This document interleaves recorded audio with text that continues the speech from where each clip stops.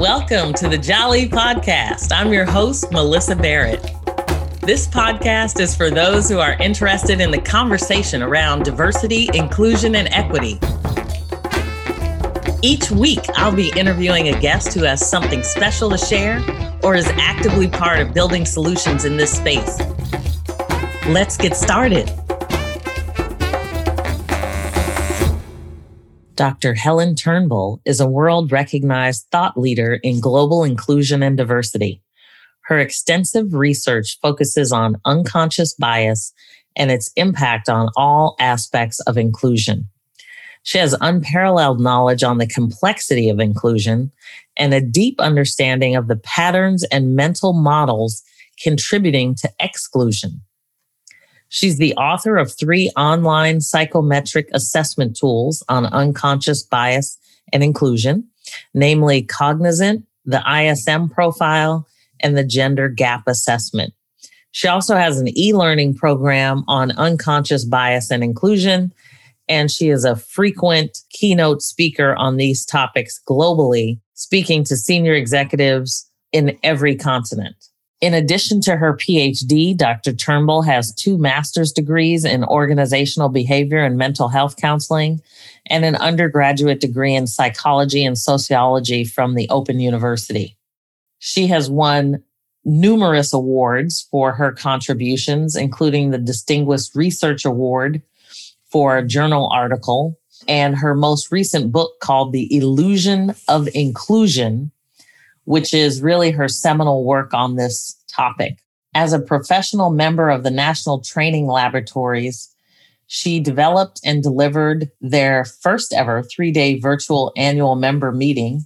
And she is an accomplished keynote speaker recognized by the National Speakers Association as a certified speaking professional and a global speaking fellow. She is one of only 33 people in the world with this designation.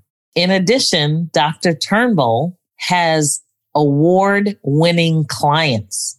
And what that means is that not only is she doing the work to make major contributions, but her clients are actually doing the work and also receiving awards in the areas of diversity, equity, and inclusion.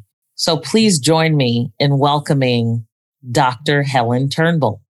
All right. So I am so excited today to be joined by Dr. Helen Turnbull, PhD, also the author of The Illusion of Inclusion. And so I really want to dig into some of these details because as I was reading your book, there was just so many nuggets of great information.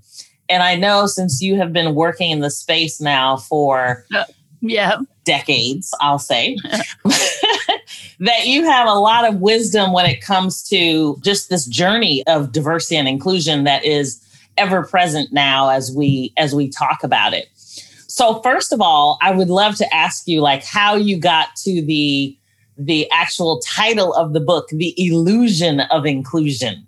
So thank you, Melissa, for having me today and looking forward to this conversation. The Illusion of Inclusion, right. So I got to the title in many ways because I've long believed that as well-intentioned people, we believe that we behave inclusively, but we don't really. I believe that from a neuroscience perspective, our brains are hardwired for selfishness and similarity and not for diversity and inclusion. So in other words, our brain, our limbic brain actually protects us.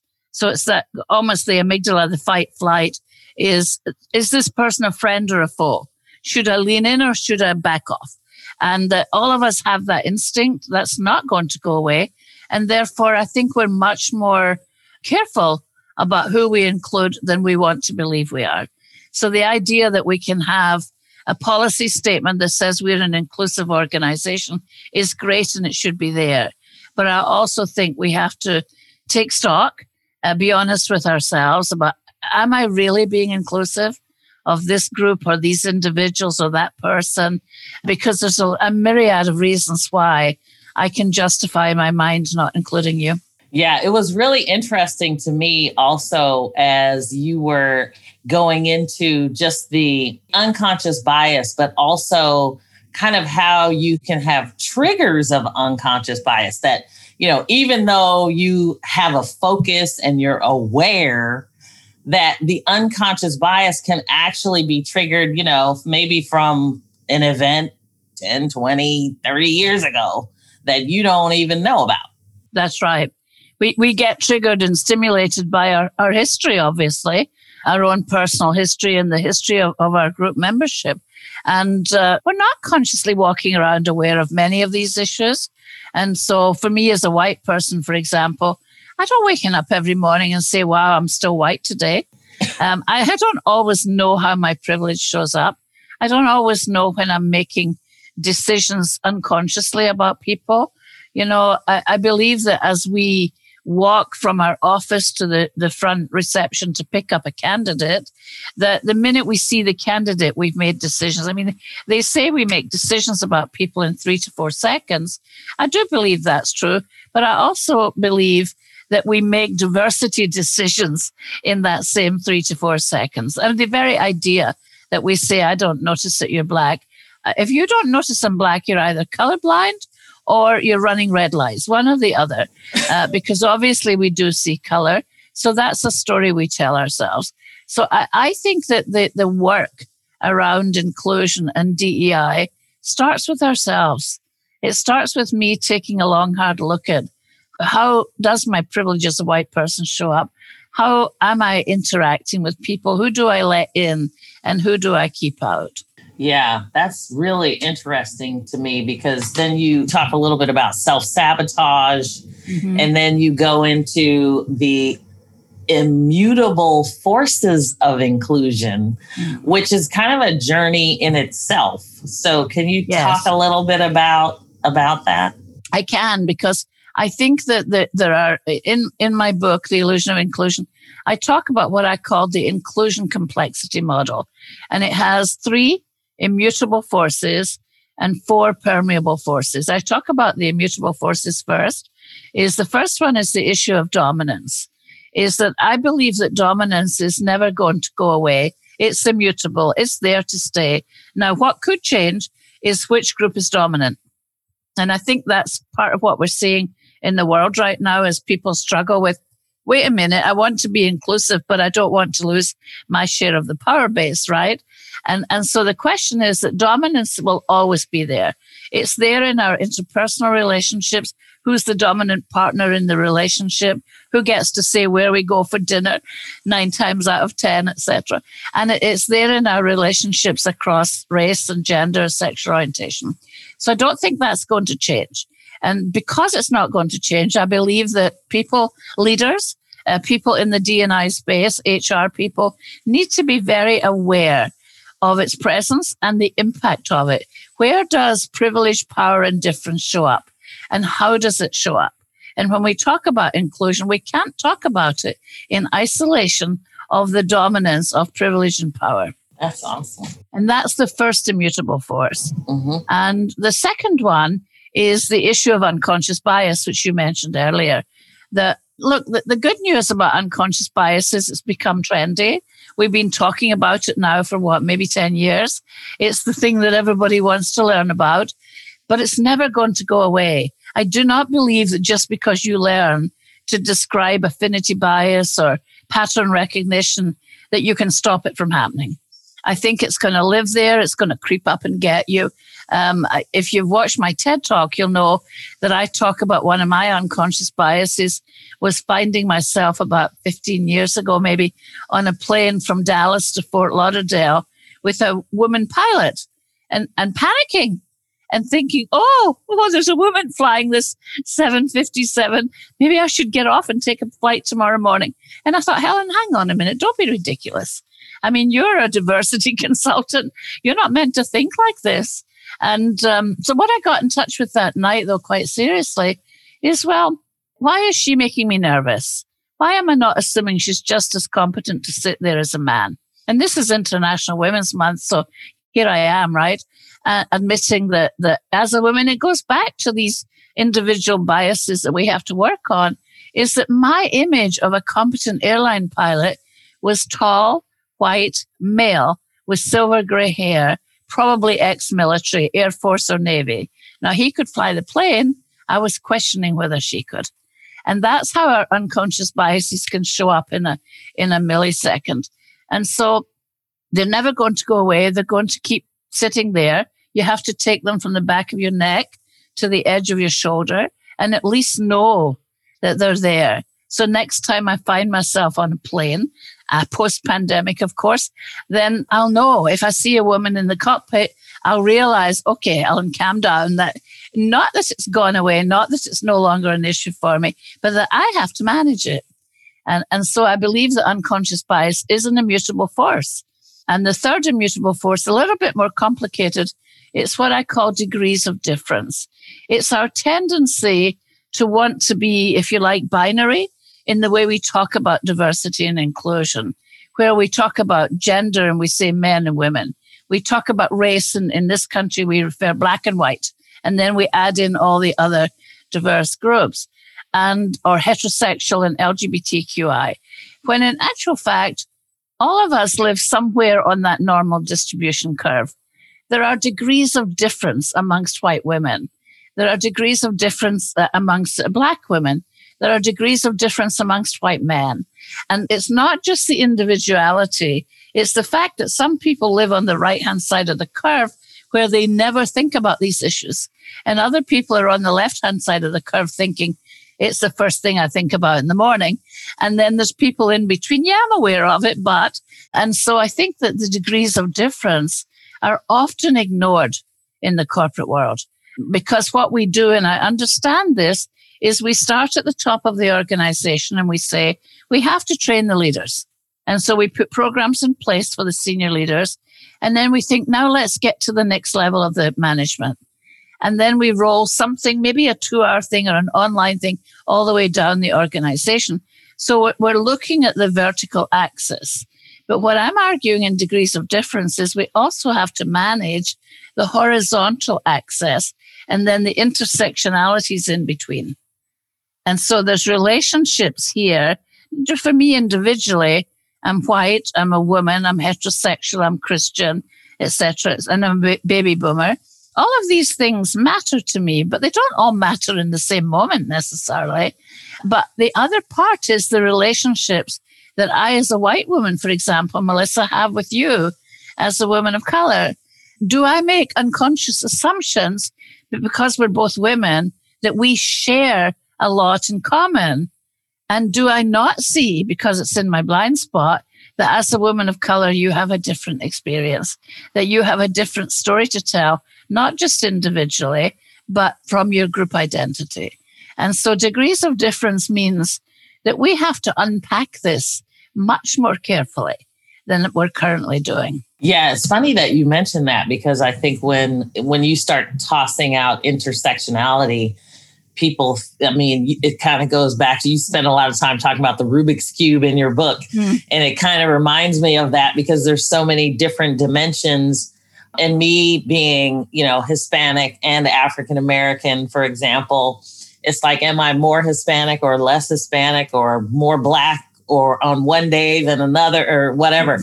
And it's like, it's all who I am. I am who I am on any particular day, connecting in lots of different ways with people. Yes. And I think what's interesting is, and probably you get asked this a lot with respect to just the negativity associated with diversity and inclusion, because now we have people, fully engaged, and they want to understand like how to build momentum and move this. And I know you've been working in it for a long time, but how do you deal with folks that are maybe not interested in embracing this whole notion of diversity and inclusion? Right.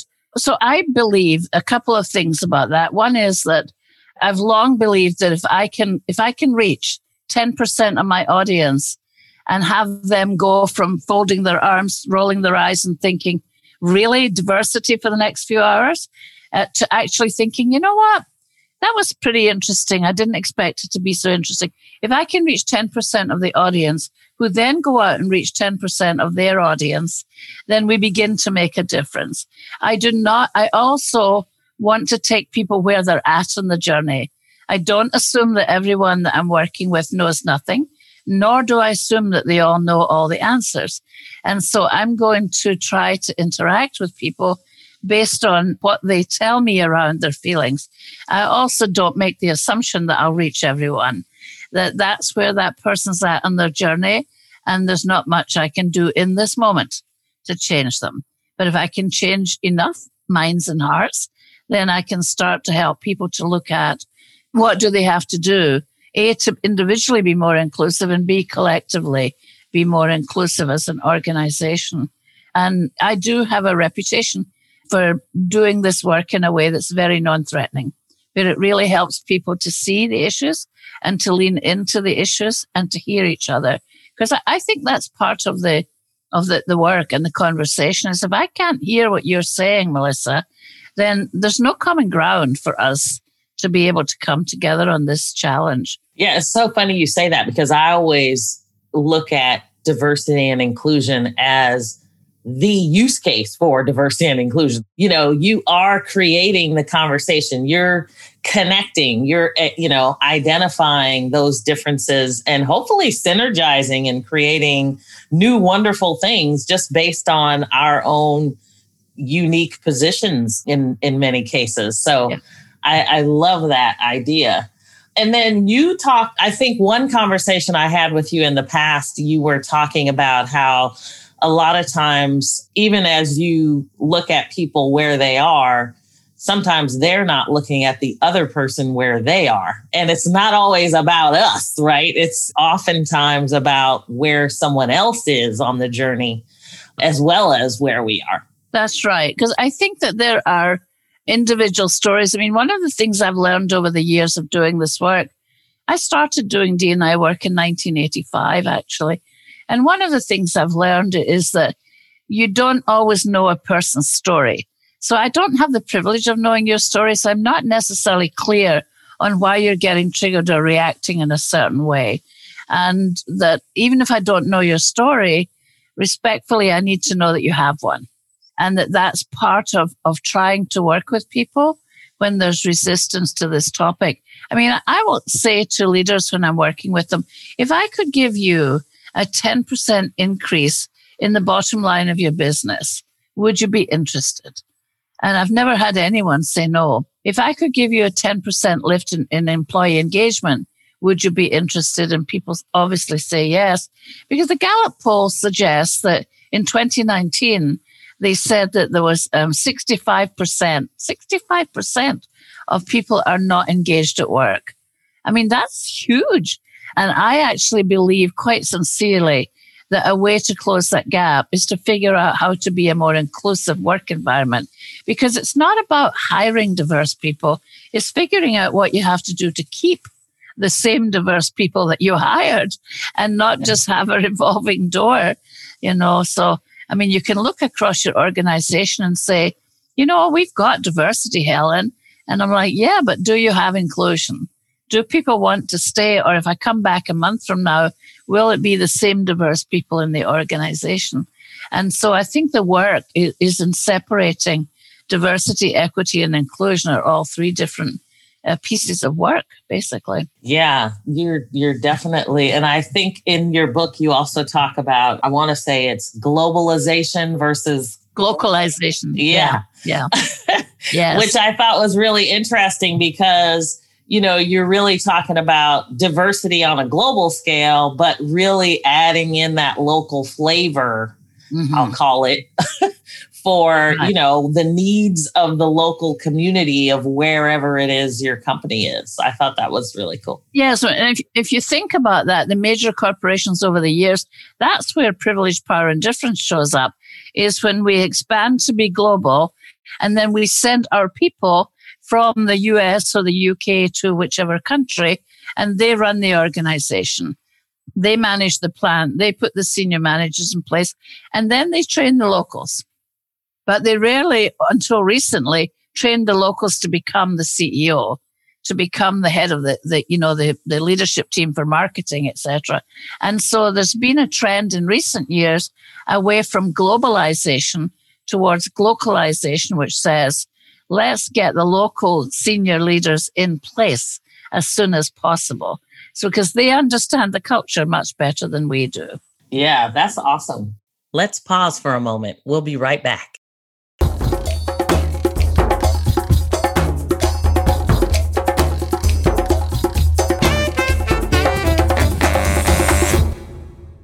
And then you talk about diversity, equity, and inclusion and the work that you've been doing. And I know you've been doing it for a long time. So there's lots of people that are out there maybe thinking they're at the beginning of their journey. Mm-hmm. And, to your point about the illusion of inclusion, which is kind of almost like ever evading.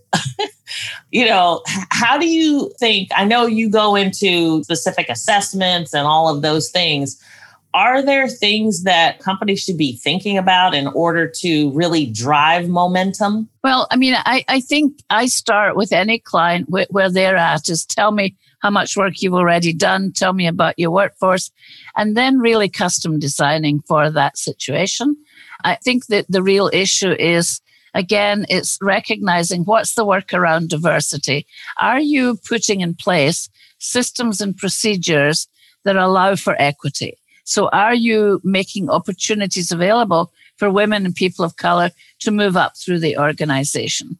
Do you have policies in place that you live up to? So it's not okay, for example, to have a policy statement on the wall of every conference room that says that you treat everyone equally and then have a workforce of perhaps people who are gay and lesbian who don't feel safe to talk about being gay or lesbian because they know that's not okay in the company. So when your policy statements are disconnected to the way people feel, there's work to do in the diversity space. Around equity, it really is about pay and different things. Are you really looking at what equity means in the systems and procedures? And then in inclusion, I think I try to help organizations to see all the variables that make up. Inclusion feels like a soft word. People think, of course I'm inclusive. I've never met anyone who says I'm going to work today to exclude people. And at the same time, we're not all inclusive. And I think that that's what I want to help people to look at. And that you mentioned my assessment tools a minute ago. And I developed 3 online assessment tools, Melissa, because I realized that leaders like numbers. They like things they can measure. They like ways to prove that there's an issue. And so I thought, well, if I could show them through these assessment tools that they individually have work to do and that they collectively have work to do, and I could show it to them numerically, then perhaps I can demonstrate that we have to close this inclusion gap. And that's what I set out to do, is to help leaders to see that they need to have some skin in the game. It's not okay to delegate this to HR and say, yep, I know there's a diversity issue. Why don't you, run a program here and there? It's not okay. We have to see what's the work I have to do, which I think in many ways brings me to the other part of my model in my book is the permeable forces. I was just about to go there. Yes, please. There's 4 of them. The first one is affinity bias. And we've all got that. It's not going to go away. Each of us has an affinity to hang out with people that make us comfortable, not necessarily from my own race or culture, but people that align with my values. And that's never going to go away. But what I have to challenge is who's in my inner circle and who am I not letting in? Because one of us can probably cite the person in the meeting whom I just can't listen to because their voice annoys me, it hurts my ears, or I just don't think they're quite smart enough. And we've all got ways to shut people out, or I have to work with them, I'm not going to lunch with them, that kind of thing. But we have to ask ourselves, who are we letting in? Who do we have an affinity for? And who are we shutting out? Because quite often, the people we shut out notice us more than we notice them. So, if I'm your boss and I don't say good morning to you, but I say good morning to everyone else, you know that I'm not saying good morning to you. And you can make up a story about that. Yeah. It might be right or wrong, but... And those are the things that stick with you, right? Those are those subtle acts of exclusion that people carry with them. And those become these triggers later. Yes. Exactly. You know, when somebody asks you to do something, it's like, you didn't even say hello to me before. And now all of a sudden. Now you notice me, right? Right. Exactly. Now when you want something. Exactly. Yeah. So I don't think affinity bias is ever going to go away. But I think we do have to, if we're sincere about D&I think we do have to challenge our own tendency to shut people out and ask ourselves, what's that about? You know? Yeah. So, yeah. And sometimes it does seem like it's, you know, like I didn't even notice that I did that, you know? Yeah, so, exactly. Yeah. And the second one is assimilation. And it's a little bit more complicated, but I think of it as the other side of the coin from affinity bias is if I have an affinity for people who are like me, and then I bring in people who are different, diverse, then everybody who's diverse is trying to figure out what they have to do to keep me comfortable. So what is it I need to do? This is Helen's style. What do I need to do to make sure that I keep Helen comfortable? And so each one of us, and white men do it too, but each one of us does something every day to fit into the organization, to adjust our style. And Deloitte University did some excellent research. I think it was in 2013, where they interviewed over 3,000 people and asked them, do you bring your best self to work? Do you feel free to bring your best self to work? I don't have the numbers in my head, but it's like 84% of people of color said no. We don't bring our best selves to work. We don't feel free. We're covering up a part of ourselves. And all the way down to, I want to say 55% of white men, heterosexual white men, also said, I don't bring my best authentic self to work. So every one of us is doing something each day to make sure that I fit into the culture of the organization. But the real question is, what are we losing? And what kind of environment could we create to allow people to bring their best and most authentic self? I do argue that people shouldn't bring their whole selves to work because I think there's a piece of all of us we should just leave at home. Leave at home. You know, leave it for the weekend. You know, Yes. But I think that we could. You know, it's that inclusion gap that Gallup talked about. That we could close that if we began to figure out what am I doing as the leader of this team, Melissa, to shut you down? What am I doing that doesn't make you feel safe to tell me what's really going on or to give me your best ideas? Yeah. So I think assimilation, I have a client a number of years ago, an African-American male, whom I was standing next to when he was talking to his CEO, white male, and he changed what he was about to say mid-sentence because both of us could see the CEO getting uncomfortable with the conversation. And I asked him afterwards, so how did that feel? He said, it didn't feel good, Helen. He said, but I knew that he was getting uncomfortable and I knew if I didn't switch what I was saying, then we were going nowhere. He said, and you need to live to fight another day, right? And so all of us do that. But I think leaders need to take a look at this issue of what am I asking my employees to do? It's not okay to just say, well, Helen, listen, I've got diversity on my team. I once said that to a senior manager and he said to me, my women are happy. And I said, okay. How do you know? Have you asked them? He said, well, no, but they've never complained. And I said, well, you might want to ask. You might want to have a conversation about are they able to bring their best selves to the table? So yeah, it's that's complex.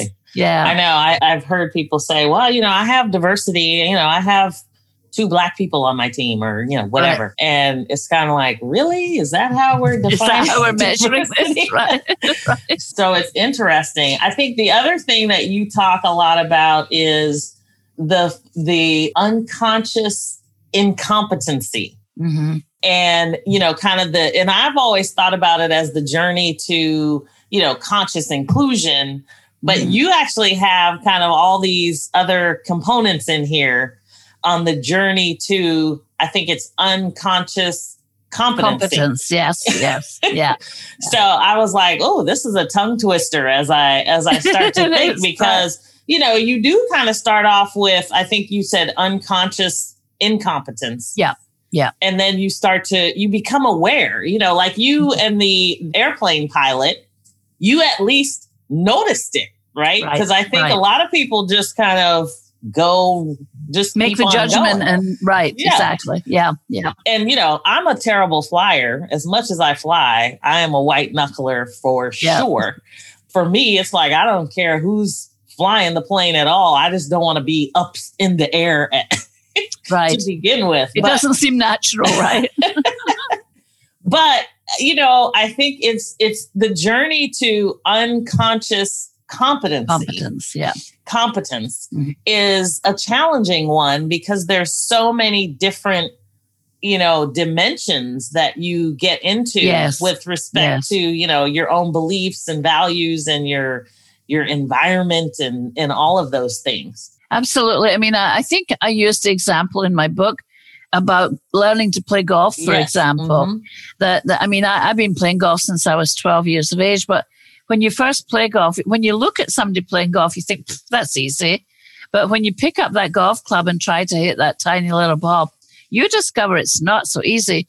So you go from an unconscious incompetence where you just don't know to suddenly you're consciously incompetent because you've discovered, I don't know how to do this. This is harder than it looked.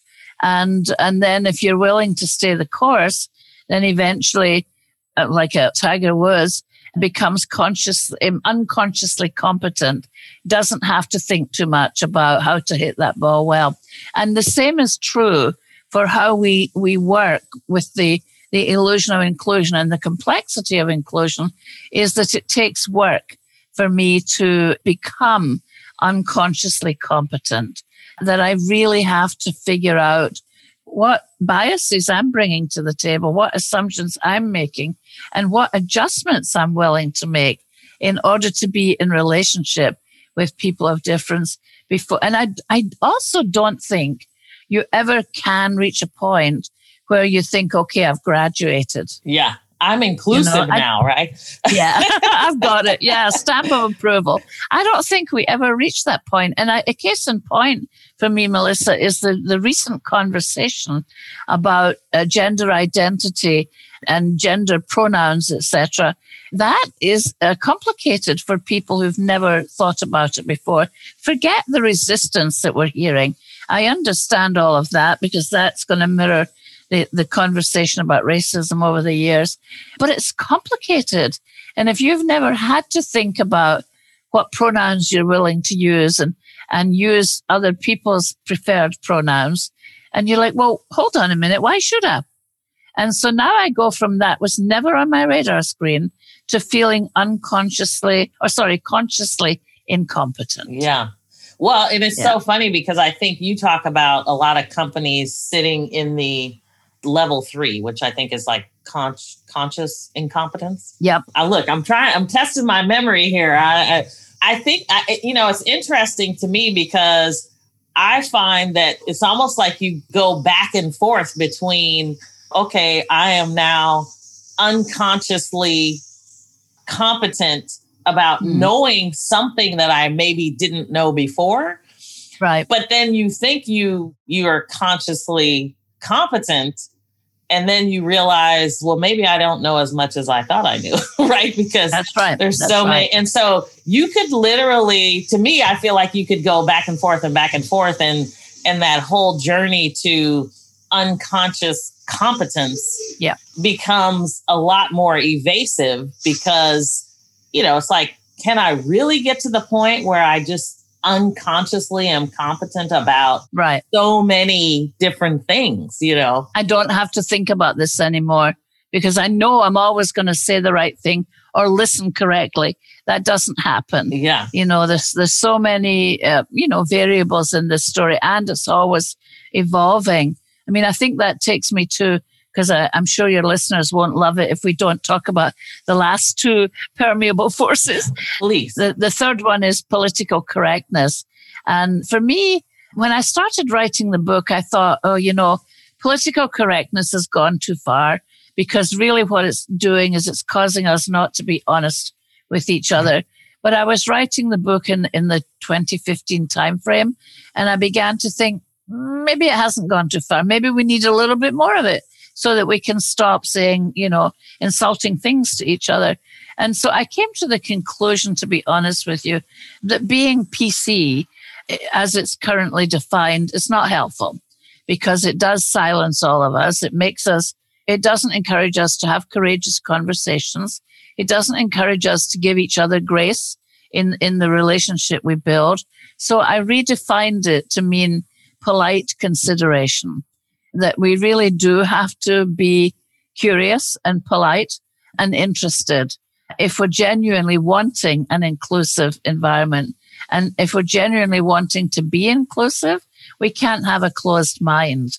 We have to be open to differences and to make space for each other. So that's the third one. And the last one is the issue of Claude Steele, who wrote a book called Whistling Vivaldi, where he talked about the idea that an African-American young man who was a student of his walking down the street and noticing white people crossing the street to avoid him. And he decided that he was going to learn to whistle classical music. So he started whistling Vivaldi, and that's the name of the book, Whistling Vivaldi. And now he began to notice white people smiling at him because classical music, now this is the unconscious bias, classical music seems recognizable and less threatening. And so he noticed the difference. And what Claude Steele was talking about is internalized oppression, is what are the negative messages that you get as a woman of color, I get as a woman, because that's my subculture identity, that I take on and sabotage myself. So I don't need men to tell me that, I'm not as powerful as they are in whatever way, because I can tell myself that story. Imposter syndrome is a typical example as a woman thinking, I know I'm really good at what I do, but if only they knew, so we have this story in our head that we're not as powerful as we think we are. And so internalized oppression, I was with a colleague the other day there when he said, as a Black male, that he was giving more credence to what other people said about him rather than the view he had of himself. And I think that really is an accurate way to describe the damage that's done by the dominant culture telling subcultures who we think you are. Yeah. And then we take on that message and live down to it rather than up and beyond it. Well, and a lot of times I think sometimes we make up our own stories, right? We constantly have that story of doubt in our mind. I think we were just talking about, we are our own worst critics. Yes. And yet, there are so many things that we do right and that we should be confident about. You mentioned the imposter syndrome. We talk about code switching a lot. And you mentioned an example of that. So it's interesting to me that the way you go through the process, that you also talk about, you kind of bring everybody through, and then you really go back to, it starts with you being that inclusive change agent. Yeah.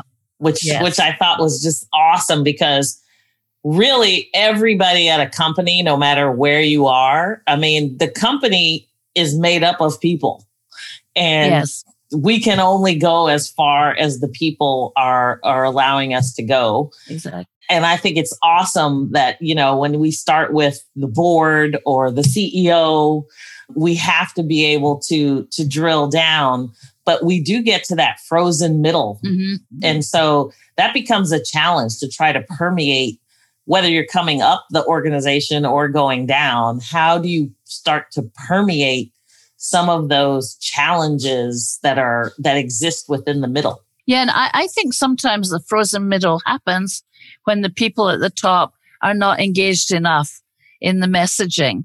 So, my earlier reference to it's not okay for leaders to just say to HR, figure out what training we need, and here's the budget.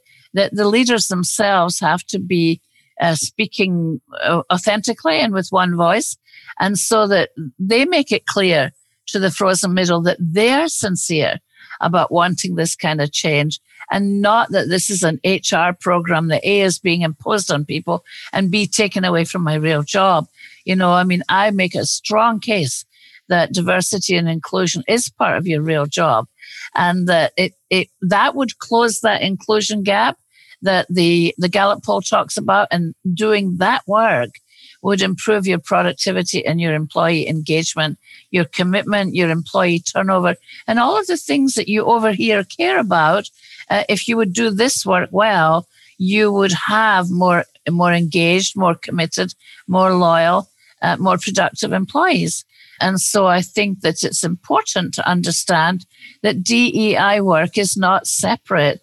It's part of what is your leadership mission. And when you have congruency in that, you have better results. Awesome. That's like such an awesome way to pull this to a close, because I think it's just such a wonderful opportunity to chat with you and to talk about all the things that you have been doing. I mean, since 1985, I'm sure you feel like maybe we've come some distance, but we still have a long way to go. Yeah. Well, I kind of feel, Melissa, that we've taken a few steps back, obviously, in the last year or so. And at the same time, in the last 12 months, I've been doing a lot of webinars on Zoom for clients talking about how to become an ally. And so how do you partner with each other across race, across differences, in order to become advocates and partners in creating a more inclusive workspace?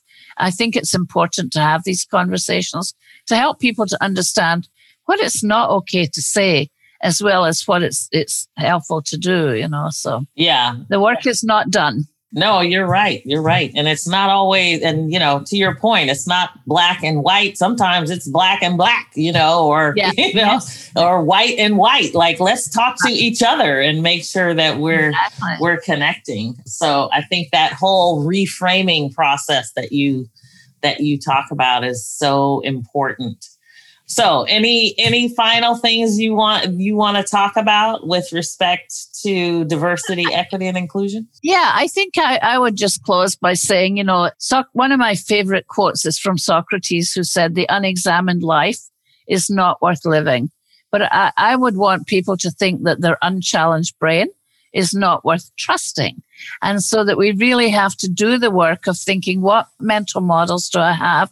What mind viruses, if you like, am I carrying that are stopping me from being willing to lean in and be more inclusive? And so the work starts with you. And if you can do that work, then you can more authentically make a difference in your organization. So. That is awesome. The unchallenged brain. I love it. It's not trusting.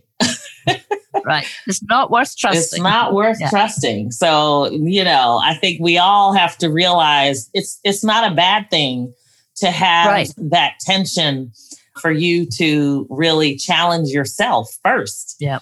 And then kind of challenge other people around you with your allyship. Yes, I wouldn't say that I do this work with humility. That's probably not true. But I do this work recognizing that there's a lot more to learn. I was chairing a conference last year, and one of the senior white men, it was not a corporate conference, but one of the senior white men said, "I'd like to have the chat switched off." And the chat had been a little bit interrupted the day before. We were on Zoom. And my response to him in part was because we were running 30 minutes behind. And I thought, that might be helpful. And I said to the technical people, "Can we do that?" And the woman said, yes, we can do that. I said, okay, let's do it. And an African-American woman said, "Stop." She said, right there, that's an example of privilege. White man says something, white woman agrees, nobody else gets asked if it's okay. It was devastating in the moment. I was like, whoa, me? Are you kidding me? You just pulled me up. I'm supposed to know better. And yet, on reflection, I didn't love that moment, if I'm honest. And I didn't love, because I tried to explain, and she said, "I'm not interested in your intentions." So I didn't love the exchange that happened. But afterwards, what I got in touch with was, as a white woman, how much I hear white men's voices as the voice of authority. Yes. And that I unconsciously responded to him saying, "Let's do this." And I said, "Yes, okay, sir." And without realizing in that moment that I wasn't asking other people what they thought. So it's very easy. And that's why I believe if it lives in my body, Melissa, it lives in yours, and it lives in everyone else who's listening to us today. And that's why we have to do the work and be honest with ourselves. It's not all fun. Yeah, no, Sometimes that's for sure. Over it. Yeah, we all trip over it, right? So, we can always be better and learn better. And once you know better, you do better. You do better, right? Exactly. Exactly. Well, thank you so much, Dr. Helen Turnbull, for participating in this wonderful conversation.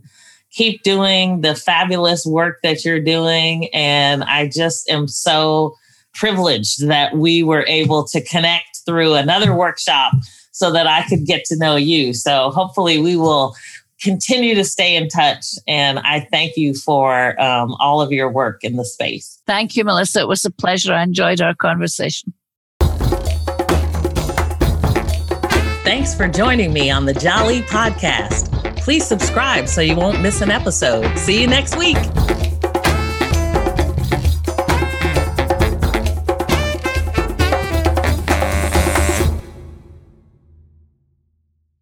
This podcast is a part of the C-Suite Radio Network.